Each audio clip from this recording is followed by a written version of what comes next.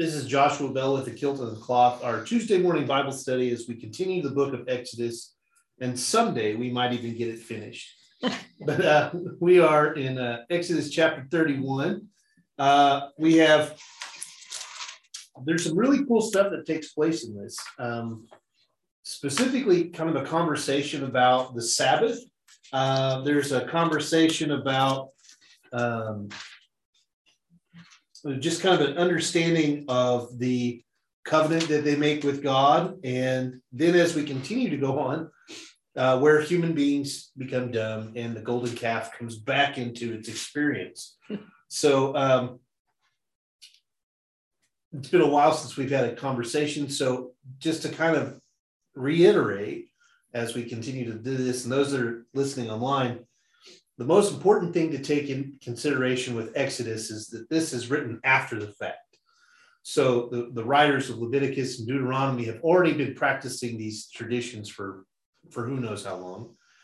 And the idea is that we're trying to get to the point where it explains why they do the things that they do backwards. It's like we go back in time and try to explain why it is that we do the things that we do for the name of God. And so there's some really neat things. There's a lot of stuff that we are supposed to have already known. Like it's stuff that we supposed to have grown up with, and you're just supposed to know why they do these things. And obviously we don't. And I would say that probably most rabbinical scholars would say the same thing. Like, we don't exactly know why they wrote this or why they put it this way in there, but the goal was to be helpful. And sometimes, like we all know, that when you give somebody instructions on how to do something, sometimes they're helpful to you inside your mind, but when we hand it out to somebody, it doesn't help them out at all. So this is kind of why I'm making a big deal out of this. Well, the conversation about the Sabbath specifically, you're already supposed to know that the Sabbath is not something that you get to argue about. Like you don't. It's just supposed to be something that you practice on a regular basis. And then everything else that we read in chapter 31, you're just supposed to know that this is just the way life is supposed to be. When complete with the master builders and why they build things the way they do things. And the hardest part for me is as I'm redoing this conversation with you is my brain has been so much into the Roman Empire for my class next week that it's hard to switch gears and go into this time frame, because at this time frame they're fully imprisoned. They're fully enslaved. They're again being occupied by a different culture. When I say being enslaved, they're still able to ride, they're still able to put stuff together, and they're able to operate in their own processes. But this is post-exilic time, so they've been out in exile. Now they're not, but now they're still under submission of another empire prior to the Roman Empire. So a lot of the language that they use is to reflect. No, I can say this. When you look at the New Testament, a lot of the language that they use specifically is to not just necessarily challenge the status quo amongst themselves, but to challenge the status quo under the boot, if you will, of the Roman Empire. So a lot of the language that Jesus uses, even about give Caesar what's Caesar's, is not necessarily a slam. It's literally to say, in this environment that you find yourselves in, this is what you have to do in order to survive. So then you get to the Hebrew Bible, there is none of that. There is no subvertive language. This is what you're supposed to do. So there's not a competition of the impending empire. It's a competition amongst ourselves. Does that make sense? Kind of. Okay. You say they use the language. Who is they? So this generation, we don't know exactly when, but we know that it's after they've been in exile. We know that the Israelites. Okay. Israelites. Okay. Yeah. And they're not, and technically they're probably, days. yeah, it's a group of people that are a part of 12 different tribes that are one, right? They call themselves Israel, but there's 12 different sections of Israel. But the people that are hearing this are not all 12 tribes, right? So this is part of the major misunderstanding is that all 12 tribes heard this. That's not true, because at some point they disperse. And what ends up happening is the language, the Torah, they all have the Torah, but much later. The diaspora eventually get it. They all get all of this stuff, but not everybody's hearing this at the same time out of the 12 tribes, which is why there's so much language about keeping them together, doing these things together. Because if Israel is strong, all 12 tribes will be together, right? Because then if you do it this way, then everybody is participating, which is the goal of all religious movements. And a family. And a family, yeah. Like, and it's not a coincidence that the Hebrew culture is tied to the lineage of Abraham, right? Like this familial thing is very important to them. We go to church together. We worship God together. We do these things for the glory of God together. Why? Because we're one part of the family. God becoming our Father, we becoming God's children. And it's not just us. This is one of those things that Robert very quickly points out, that we're still talking about a tribe that's wandering around in the desert. However, that tribe wandering around the desert runs into other people. And how are we supposed to deal with those other people? Well, the Torah would say those are children of God. They just haven't been adopted yet. So it's beautiful language, but that's the audience. These people that are wandering and they're running into people and, well, oh my goodness, how are we supposed to deal with these Hittites or these Amorites or Jebusites and the Moabites? For some reason, historically, become I wouldn't call it. Yeah, they're enemies. It's not your fault, Cindy. The Moabite people have such a tie to them that you get bits and pieces of them throughout their history. I mean, like Ruth, she's a Moabite woman. You get Moabite women that participate in Israel all the way through to the end. And it shows this interconnectivity to the outside tribes. It's beautiful language. Why does this matter? Well, it all starts here in the Torah. The problem with this is, again, we're also reading this backwards. Exodus comes later. This is supposed to be before any of that stuff was established. So, with that being said, let's begin reading, and we'll have lots of opportunity to talk today. We do this. The Lord spoke to Moses. See, I have singled out by name Bezalel, son of Uri, son of Hur, of the tribe of Judah. I've endowed him with a divine spirit of skill, ability, and knowledge in every kind of craft. Listen to that language. In every kind of craft. To make design for work in gold, silver, and copper. To cut stones for setting and to carve wood. To work in every kind of craft. Moreover, I have assigned to him Aholiab, son of the tribe of Dan. And I have also granted skill to all who are skillful, that they may make everything that I have commanded you. The tent of meeting, the ark of the covenant, and the cover upon it, and all of the furnishings of the tent, the table and its utensils. The pure lampstand and all of its fittings, and the altar of incense, the altar of burnt offering, and its utensils, and the laver and its stand, the service vestments, the sacral vestments of Aaron the priest, and the vestments of his sons, for their service as priests, as well as the anointing oil and the aromatic incense for the sanctuary. Just as I have commanded you, they shall do. So what a brilliant way, right? Verse 11 does this thing where they bring it. the question is, we've spent like probably the last 10 to 12 chapters talking about how these things, what these things are supposed to be. And the next question, the logical question is, how are they going to know to do that? How are they going to know how to do that? And who's going to do it? Right? So in 11 verses, they say, oh yeah, these people will. And it sets up the working class. Did you catch that? So you have priests. We spent a long time talking about these priests. Now it's establishing, and these people from the tribe of Judah will be our craftsmen. And they will do this, this, this, and this. Who are the priests from? What tribe? Levi. Levi. So now you've got the tribe of Levi that's taking care of spiritual things. Now you've got the tribe of Judah that's taking care of the hands-on things. That's my favorite part.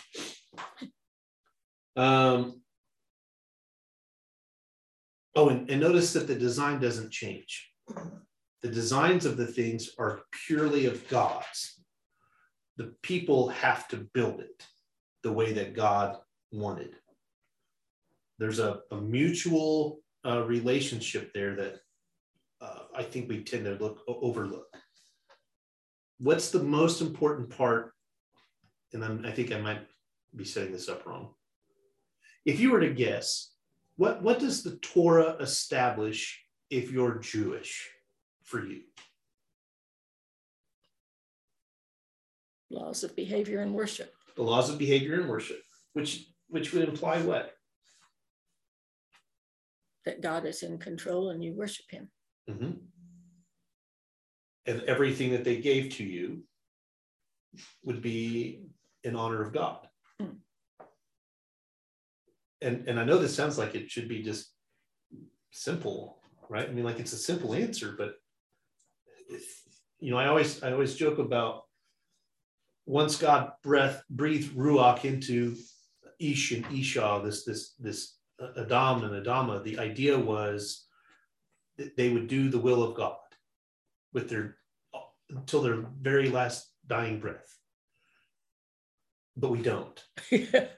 They didn't to begin with. They didn't to begin with. Were they supposed to die? Oh, Adam and Adama? No, they were never supposed to die. Okay. No. I just use that because it sets up the Ruach.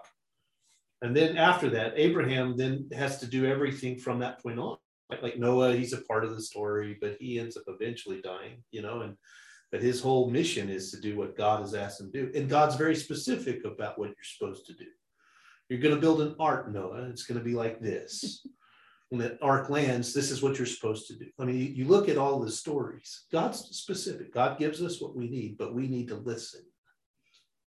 Well, also in the first part of verse 31, 31, it talks about that he has granted skill to all who are skillful. So it also sets up your supervisor and the next in charge and the next, and those that are workers. So it's setting up that system of. Mm-hmm. Which is, if you think about it, it's kind of brilliant that they're writing it this way. Yeah. It's saying that you're not less than, it's saying that your job has purpose. You see how that's a big difference sociologically? Let's just look at the Roman Empire for just a second. You have an emperor who's the son of gods, plural. Then you have, we'll just use it for bits and pieces, just real quick. You got the Senate. They're supposed to be representatives of these different sections of Rome all over the place. Then you've got appointed governors, and they are all over the entire empire of Rome that Rome has said, you are in charge of getting our tax money. Then you've got road builders, and then you've got the legion is in there somewhere, but really they're mindless drones. They only do what the generals tell them, and the generals only get their word from the governors. So all of these drones from the governors down just do what Rome tells them to do.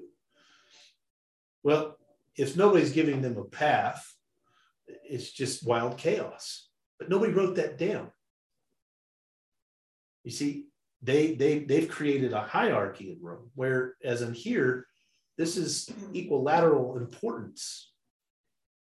The priests are extremely important because they focus in on these things, these people, these craftspeople, are extremely important because they're focusing in on these things. It does not set up a hierarchy. It sets up an equilateral movement of this is how we're going to survive. Does that make sense? I know I have to keep asking this question because in my head it makes sense, but Sometimes you forget words. I do. In the middle So, of it. yeah, in the middle of it, I'm going, no, it's weird. But you know, you think about it, this absolutely matters. Like you're creating a different social structure where these people all have importance. Well, one's not, like you said, one's not any more important than the other. Right. According Everybody to has their niche. everybody has their niche, has to, which is a lot of counterculture to what we live in today. As we read through this, are all of the 12 tribes going to be mentioned? No. Okay. No. So there's going to be a moment when they're going to be mentioned, but not like, here's your job. Well, Like you get to help the other brothers. you know, the names that we can't pronounce, the tribe of Dan, we already know where the priests come from. So yeah, I was just wondering, because it seems like to me this would be written when, and you mentioned it earlier, some of them have split. This is written because people are asking questions. Why? Yep. I think more than, oh, we don't have anything to do today, let's write our history. I think questions are being asked. Oh, big time. I mean, Well, and all the time they were in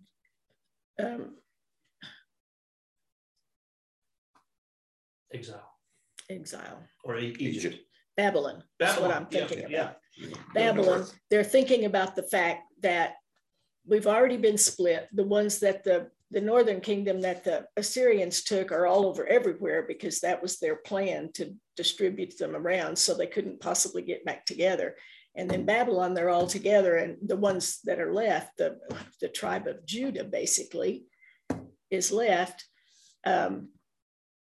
Should be Judah and Levi, I guess, because the other 10 were north. So they think, you know, this is all going to be lost altogether if we don't do something about it. it's just radical. That So I think they started writing. Well, they could plant gardens, and they were supposed to do things to support themselves, but they were in exile. So I doubt if they could do very much besides plant a garden or maybe have a few animals or something. I don't know. Yeah, it's only going to last for a little while until they have to move 70 again. years. Yeah.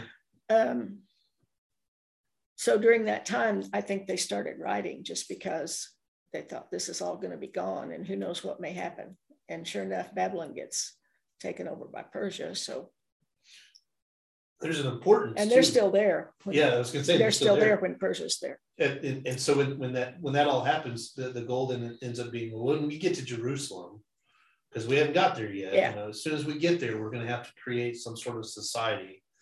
And if we don't have it written down, which again is extremely fascinating historically, because this is one of the biggest things about the Torah is it's one of the oldest living anthropological documents that there is, creating a societal understanding of how we're supposed to do things. Like very few cultures have a list of rules and regulations that you're supposed to follow. The Chinese probably did. They did. Egyptian mostly just put up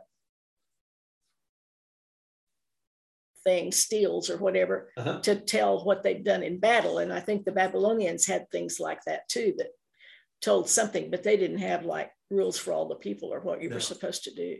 I guess they didn't care about history. They cared about a battle. That's exactly right. I guess that's where I was trying to get to. This is radical that they're writing this down. Yes. Yeah. Everything else is business transactions or I don't even know if they, like you said, who won the battle. This monument's here because we won. This says this is ours. I mean, yeah. And those are and to me, again, on the outside of that, looking in, those are the things that were being torn down. Like, was it 4 or 5 years ago when these other cultures decided to start destroying these sculptures and statues over there? That was to show where this great battle had been that had somehow survived the test of time for over 3,000 years. Now we're going to go ahead and destroy it because then we're rewriting history. Yeah. You see how crazy that gets? It's not how they functioned. It's just this has happened here. Well, let's destroy that. They didn't ever exist. That's how you get rid of a culture. That was my whole point of that.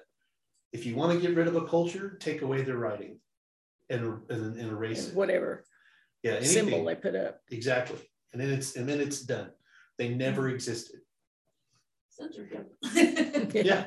On a big scale. Still going on. Still going on. It's and the whole point that I'm making is historically, anthropologically, this is not a new thing. So the fact that Torah survived this test of time, to me, is the part that's fascinating. And it almost didn't. You know, when the Hellenists came in 300 BCE, they said Hebrew has to be completely done away with because the language of God is Greek. And then so we had to get rid of all of the Hebrew writing text. They allowed them to keep the scrolls, but all of the rest of the things had to be translated into Greek, which is why Daniel and Esther and some of those other books are such a controversial thing, because they were written in Greek and in Hebrew. You know, Esther actually is written in 3 different languages, but all of those books had to change. So the Greeks, the Hellenists, were saying, well, we're going to get rid of that. You're going to be a part of the people of Greece. This is how that's going to go. It's fascinating. So here it is. Now you've established the spiritual class and the working class. Let's keep going. And the Lord said to Moses, speak to the Israelite people and say, nevertheless, you must keep my Sabbath. For this is a sign between me and you throughout the ages, that you may know that I, the Lord, have consecrated you. Is that what yours says? Consecrated? Who makes you holy. Who makes you holy. Love that. You shall keep the Sabbath, for it is holy for you. He who profanes it shall be put to death. Whoever does work on it, that person shall be cut off from among his kin. 6 days may work be done, but on the 7th day there shall be a Sabbath of complete rest, holy to the Lord. Whoever does work on the Sabbath day shall be put to death. The Israelite people shall keep the Sabbath, observing the Sabbath throughout the ages as a covenant for the people of Israel. For in 6 days the Lord made heaven and earth, and on the 7th day he ceased from work and was refreshed. When he finished speaking with him on Mount Sinai, he gave Moses the 2 tablets of the covenant, stone tablets inscribed with the finger of God. There it is. All right, so that's chapter 31. Listen to that violation. If you do anything on the Sabbath, you're to be put to death. Sweet Jesus is a radical. Massive radical. I mean, you don't heal, you don't do anything.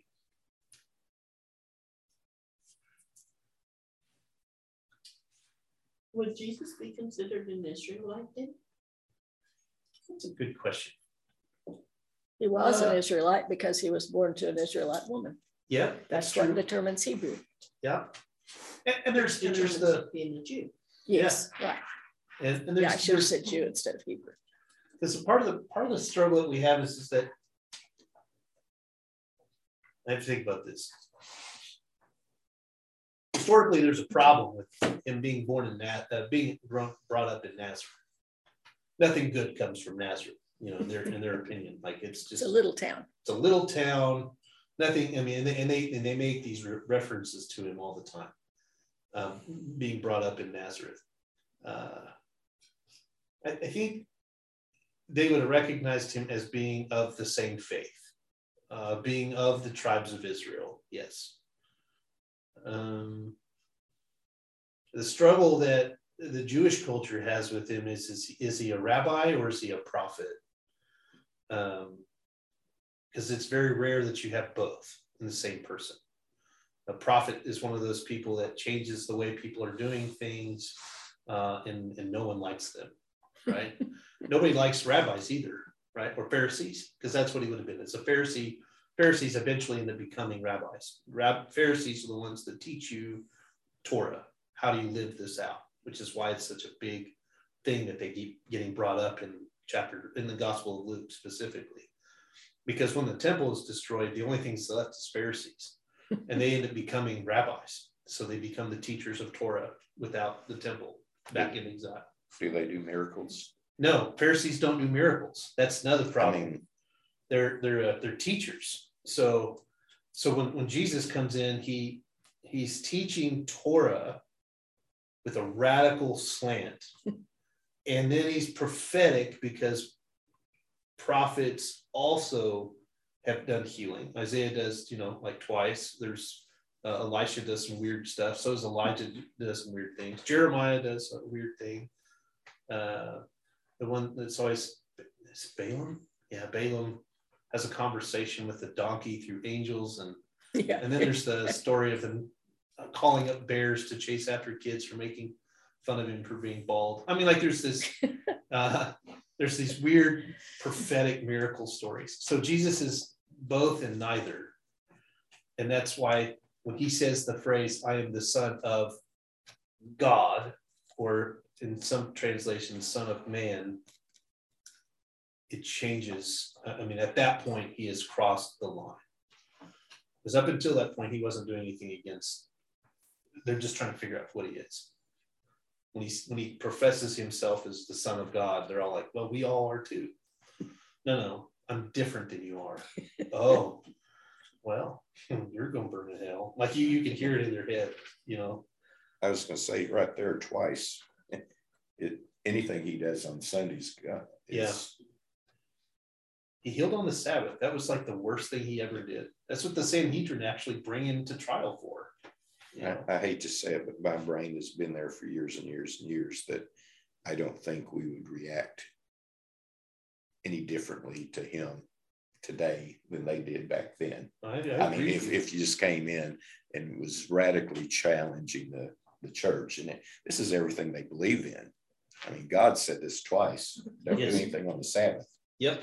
And one of them was plural. So he's not just this past Sunday, not this coming Sunday, but all of them. And notice that as he's talking about Sabbath, he gives it specific details. You work for 6 days, that seventh day you rest. This is so that anybody that says, well, how many days has it been since we last took a Sabbath? So I don't want to get off the rails too far, but how do we justify, rationalize you preaching on Sunday? Oh, the good question. I thought about that too. So in Leviticus and Deuteronomy, there becomes a conversation of what do we do on the Sabbath. So right here, they're just explaining how it's supposed to be made holy. What ends up happening is that there was a conversation of people migrating to the temple, but not for Sabbath. And so you only went to Sabbath. On Sabbath, everything was supposed to have been done. And Sabbath is to me, a human defined day. Yes, absolutely. It could be tomorrow. Sure. I mean, right. So I mean, like if we're being really technical about it, it probably would have been Saturday for us, right? And the goal then would become that at some point we would gather together and pray in the name of God. My justification has always been that Sunday's not your Sabbath. Sunday is not my Sabbath. Yeah, that's why. I mean that's the only way that my brain can. We have to remember Sabbath, is a day of rest. Right. So, yeah. And so for them, the priests would hold these moments, or the Pharisees would teach, but then they too had to take a day of Sabbath. I'm trying to remember. I feel like my rabbi friend in Lynchburg, I think what happened was she did a synagogue on Saturday, and then Sunday was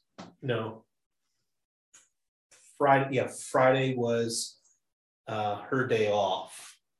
So the day before Sabbath, she took off because her day began on Saturday, and everybody else's ended on that Saturday. Does that make sense? So for her, the only way to make it work was that she began her week starting with worship. That's how I remember it, but don't quote me on that. So again, that's not here.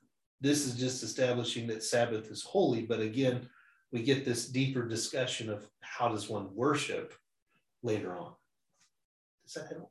And how do you put somebody to death? That's the other problem. There's a couple of tablets that are just about to be handed to them right after we say that. Beat them with them, I guess.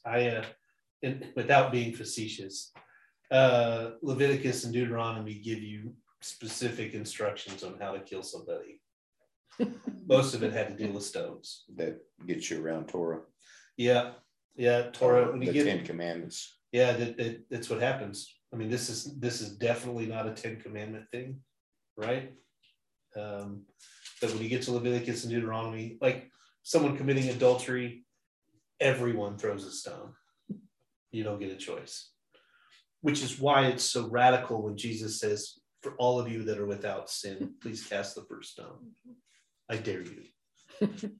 Like, that's huge, but that was supposed to have happened all the time. Now, here's the part that's really weird. So that was more of a, throwing a rock at the established Jewish law. Yes. It was actually just calling them out. Because it wasn't a 10 commandment. Yeah. Right? Put them to death. So you're saying that it's okay that you get to take the ruach away of someone breathing, and you get to play God. Jesus is very adamantly opposed to that language. I always just went the other way, that everybody has sin. I mean, and he was just saying, well, there's nothing wrong with it, Robert. We're Christians. For us, that's the thing that we recognize, is that we're not perfect. For Jews, they already know they're not perfect. Their job is to maintain the earth until our very last breath. But for Christians, that's our whole bread and butter, is to have that conversation. So they have this huge discussion of, now we've got the tabernacle created. Here's who's going to put it together. Here's how Sabbath becomes holy. And then, and now we have the tablets. Now we have our 2 stone tablets. Which was all done back in 20 and 21. Right. We're doing it again. So are they going to tell us where to put them? Not yet. Not yet. No. So, but there's this anyway. But they did back in 21 already. Yeah. So the part I always get confused is okay, is he up on top of the mountain or is he on the bottom now? And then 32 says, oh, well, this is while he's still up on the mountain, which is so weird.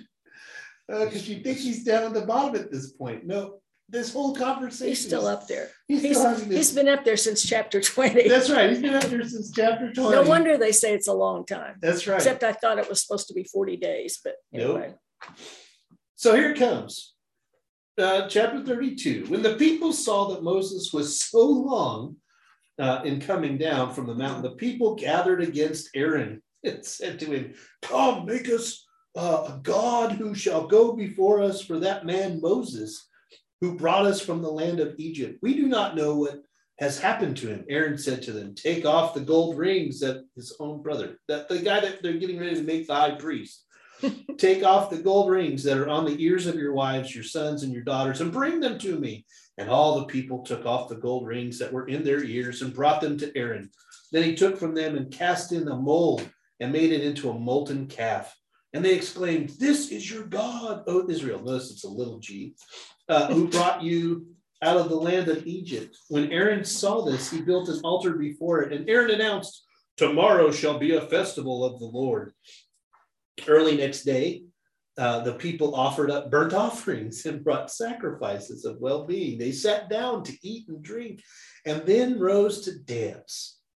The Lord spoke to Moses, hurry down, for your people whom you have brought out of the land of Egypt have acted basely.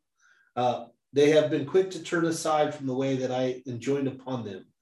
They have made themselves a molten calf and bowed low to it and sacrificed to it, saying, this is your God, O Israel, who brought you out of the land of Egypt. The Lord further said to Moses, I see that this is a stiff-necked people. What does yours say? Stiff-necked. That's exactly what it should be in translation. Now let me be, that my anger may blaze forth against them, that I may destroy them and make of you a great nation. But Moses implored the Lord his God, saying, let not your anger, O Lord, blaze forth against your people, whom you delivered from the land of Egypt with great power and with a mighty hand. Let not the Egyptians say it was with the evil intent that he delivered them, only to kill them off in the mountains and annihilate them from the face of the earth. Turn from your blazing anger and renounce the plan to punish your people. Remember your servants, Abraham, Isaac, and Israel, how you swore to them by yourself and said to them, I will make your offspring as numerous as the stars of heaven, and I will give to your offspring this whole land of which I spoke to possess forever. And the Lord renounced the punishment, and he had planned to bring upon his people. Thereupon Moses turned and went down from the mountain, bearing the 2 tablets of the covenant. Tablets inscribed on both their surfaces. They were inscribed on one side and on the other. The tablets were God's work, and the writing was God's writing, incised upon the tablets. When Joshua heard the sound of the people and its boisterousness, he said to Moses, there is a cry of war in the camp. But he answered, it is not the sound of the tune of the triumph or the sound of the tune of defeat. It is the sound of song that I hear. As soon as Moses came near the camp and saw the calf and the dancing, he became enraged. And he hurled the tablets from his hands and shattered them at the foot of the mountain. He took the calf that they had made and burned it. He ground it to powder and strewed it upon the water, and so made the Israelites drink it. Moses said to Aaron, what did this people do to you that you have brought such great sin upon them? Aaron said, let not my Lord be enraged. You know that this people is bent on evil. This people. I didn't do anything. It was all them. Sorry, I had to say that. They said to me, make us a god to lead us, for that man Moses, who brought us from the land of Egypt, we do not know what has happened to him. So I said to them, whoever has gold, take it off. They gave it to me and hurled it into the fire, and out came this calf. Listen how he said that. They threw it at me, and it came into the fire, and out came this calf.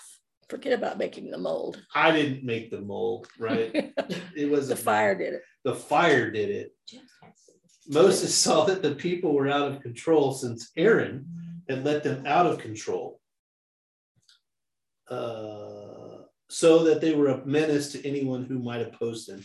Moses stood up in the gate of the camp and said, whoever is for the Lord, come here. And all the Levites rallied to him. Oh, isn't that sweet? He said to them, thus said the Lord, the God of Israel, each of you put sword on high, go back and forth from gate to gate throughout the camp and slay brother, neighbor, and kin. The Levites did as Moses had bidden, and some 3,000 of the people fell that day. And Moses said, dedicate yourselves to the Lord this day, for each of you has been against son and brother, that he may bestow a blessing upon you today. The next day, Moses said to the people, you have been guilty of a great sin, yet I will now go up to the Lord. Perhaps I may win forgiveness for your sin.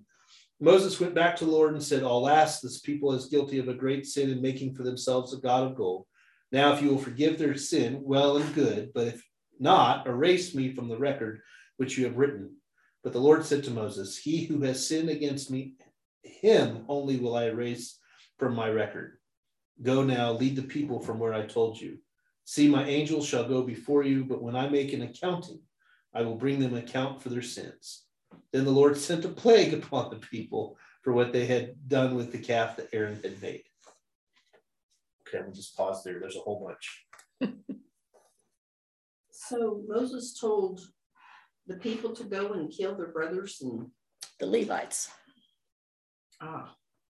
One tribe. Mm-hmm.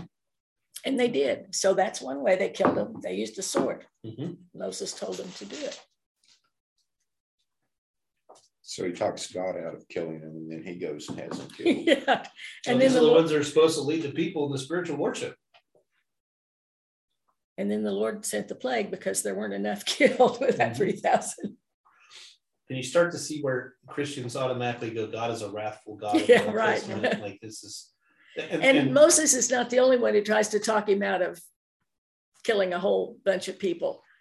The other people do that too. Abraham tries to talk him out of it. And when is it Abraham? Abraham, that when he was going to do Sodom and Gomorrah. That's right. If you find 100 people or right. It gets all 50 or where it gets down to 50, and then it turns out there's only Lot and his family. Right, Lot and his family. Not anywhere 50. And it's really only 3 of them because it's only Lot and his 2 daughters that ever escaped. That's true. Because his But his wife wife started. Yeah. Comes back.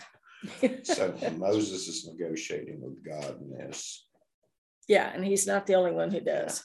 So And it sounds then like God is mad and that somebody has to talk him out of it. Aaron's talking to Moses and he calls him Lord, little L. Uh-huh. And then later on, Yeah. Moses is talking about the Lord, big L. Yep. I mean, and I understand Lord is not God. Right. They're It's a servant's title it's for your master. just interesting that they're going back and forth with, because Same word in different meanings. Yeah. I don't know that we understand it is where I'm headed at. No, and the other part about this is, folks, I've really got to point it out is that it's an establishing a formula of a prophet. Mhm. Who speaks on behalf of Israel? The prophet. What does the prophet do? Speaks on behalf and then speaks to the people of Israel. This is what God has told me. This is what you have to do. Okay, you didn't do it. Now I got to go back to God. There's this is establishing this dialogue that prophets. Moses is, And it was judges before that. that's right.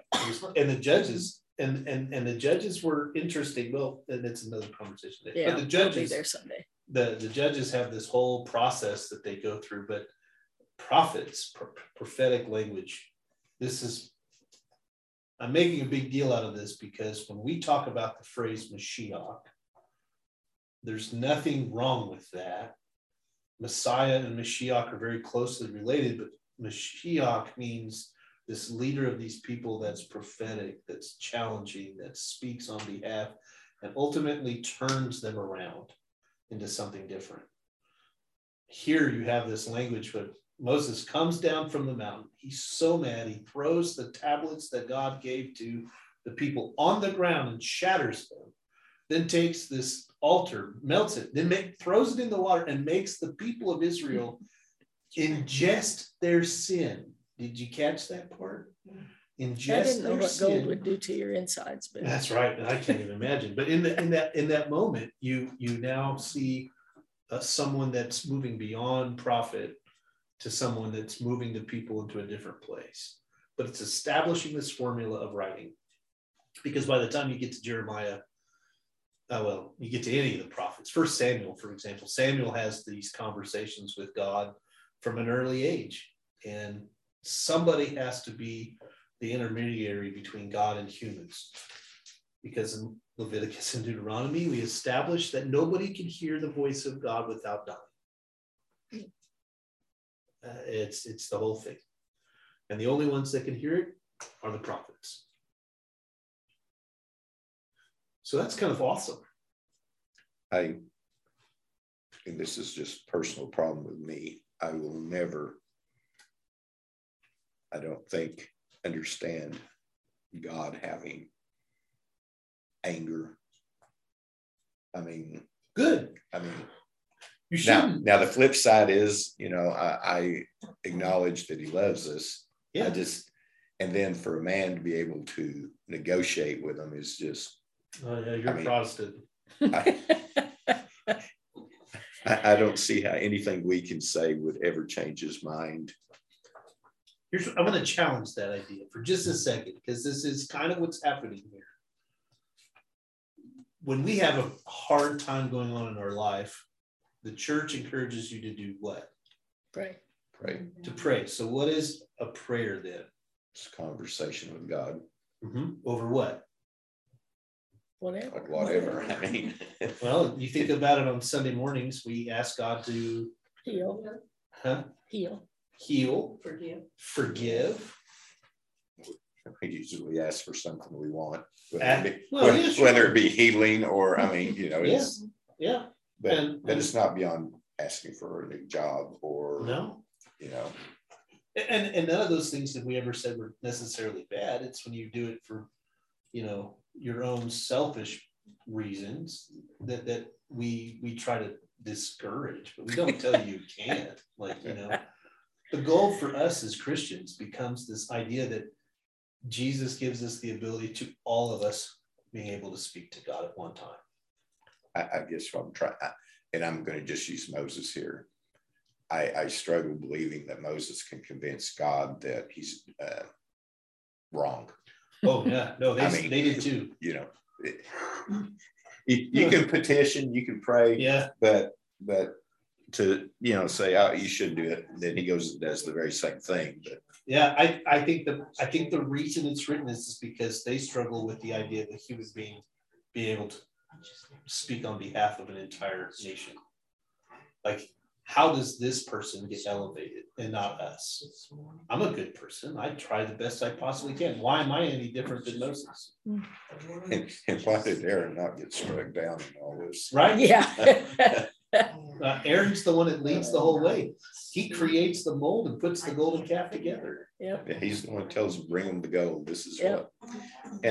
And then he says it's going to be a Sabbath, and so bring your offerings and we'll worship. And don't they turn around and do the very same thing with the ark that they wanted to do with the calf? Oh, yeah. Isn't the ark, I mean, because they said the calf to go before us. That's what they do with the ark, is it goes before them. Mm-hmm. Yep. But then the ark was God's idea and the calf was their idea.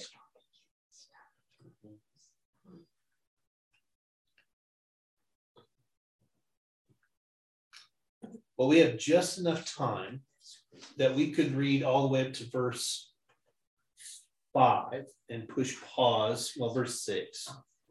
And then start up again next week. No, we can't start up next week, but I'll tell you about that. It'll be gone. Yeah. So let's start there, because this still has some of what you're discussing, Robert, like this idea that God can be super angry at us and someone speaks on our behalf. Continues to be a dialogue that they have forever. It's the same problem that we face today. So, but this is the original, I would say this is the beginning of that conversation. So then the Lord said to Moses, set out from here, you and the people that you have brought up from the land of Egypt, to the land of which I swore to Abraham, Isaac, and Jacob, saying, to your offspring will I give it. I will send an angel before you, and I will drive out the Canaanites, the Amorites, the Hittites, the Perizzites, the Hivites, and the Jebusites, a land flowing with milk and honey. But I will not go into your midst, since you are a stiff-necked people, lest I destroy you on the way.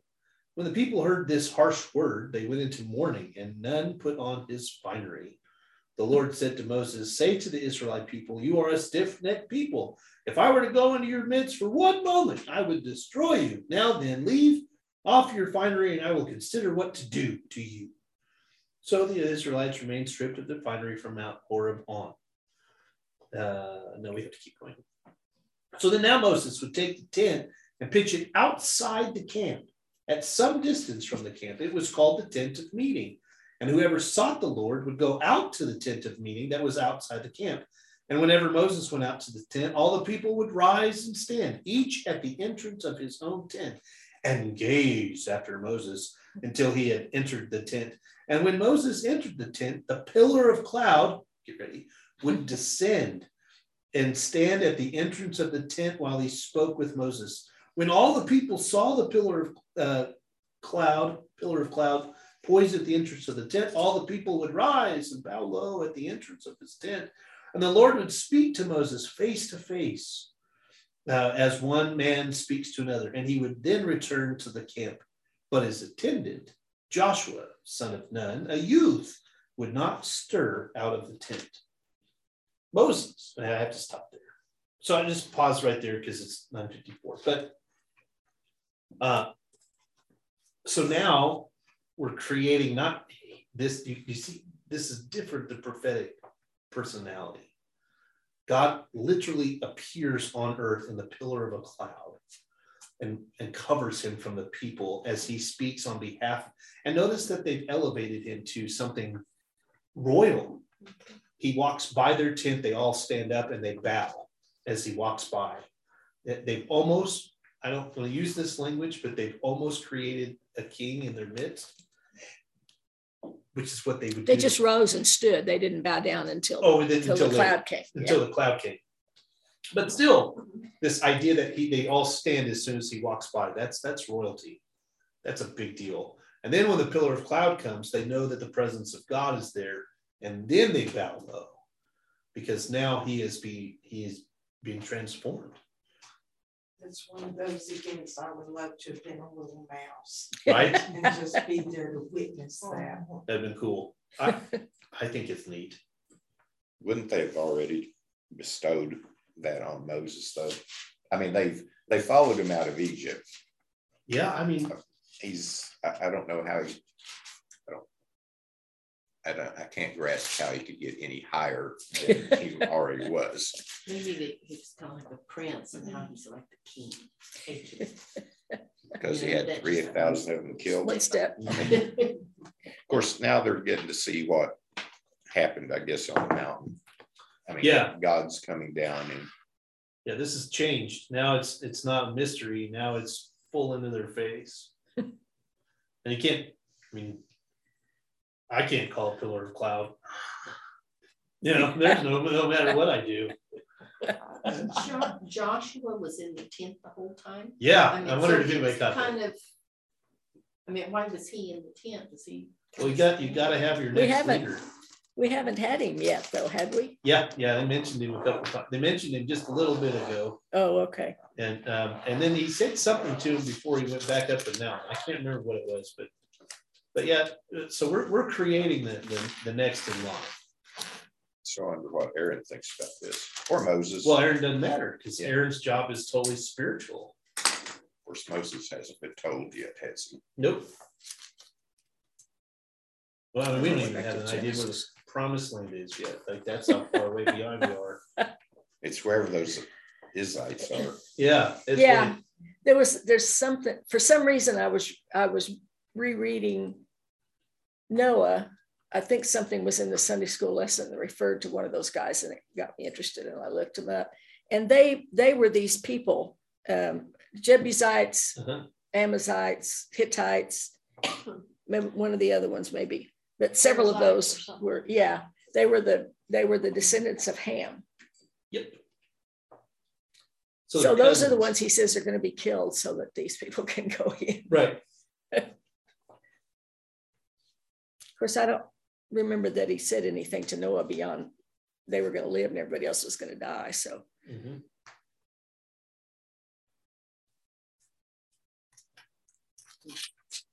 I'm going to just kind of push stop there, only because I don't want to open up the next can of worms that comes along with this. Because we're starting to get you're starting to see specific changes with Moses. He has now gone from leader to priest, to prophet, to teacher, and now he's a priest. Now, so like whatever he's doing is super holy. He is now being elevated into such a way that we even get to the point that we call these first 5 books the books of Moses, right? Like, I mean, this is a big deal. Now, we all have established that the idea is more important than the reality of what happens. So this is elevating him. And as you all are catching, Joshua ends up becoming the one that inherits all of this. And so he has to be included, but his journey is very different than most. It's not. He didn't even walk softly. Definitely did not walk softly, and he's a totally different dude. And then Joshua then ends up, I think, whereas in Moses is creating moments of peace. Do y'all catch that? Like, he's trying to create a place where the tribes interact with one another in the midst of others. Joshua takes it to another level. Now that we're all working together, now we're going to work together to fight against other people. And this Joshua becomes a lesson for the Hebrew culture, in where when we listen to God, what is godly and what is not, and is usually human. I never did get to ask this question when I was in school, because it's too easy to sit there and go, why Joshua's totally fascinated on Joshua, but all I remember was this when I was a kid. I loved that song, Joshua Fit the Battle of Jericho, because it was, you know, it's after my name. Tumbling down. And my dad always said that he named me after that because he was really into that idea of Yeshua being the same name and as Jesus and all this other stuff. And but I remember when I got into college the first time and I read the book of Joshua in a different lens, realizing, yeah, I don't want to have that name at all anymore. Like he was not a person I want to hang out with.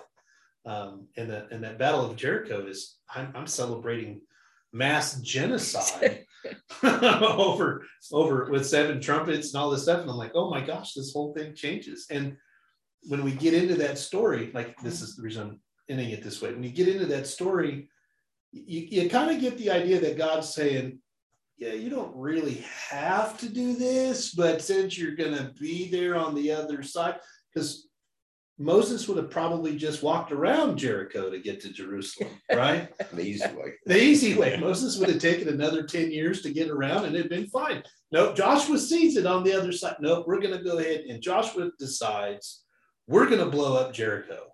And God says, okay, let's show them how it's done, right? And then, so the story changes. And so for me, Joshua being in the tent with Moses as the pillar of cloud is coming down and he speaks on behalf of Israel, I really struggle with, but we'll get into that later.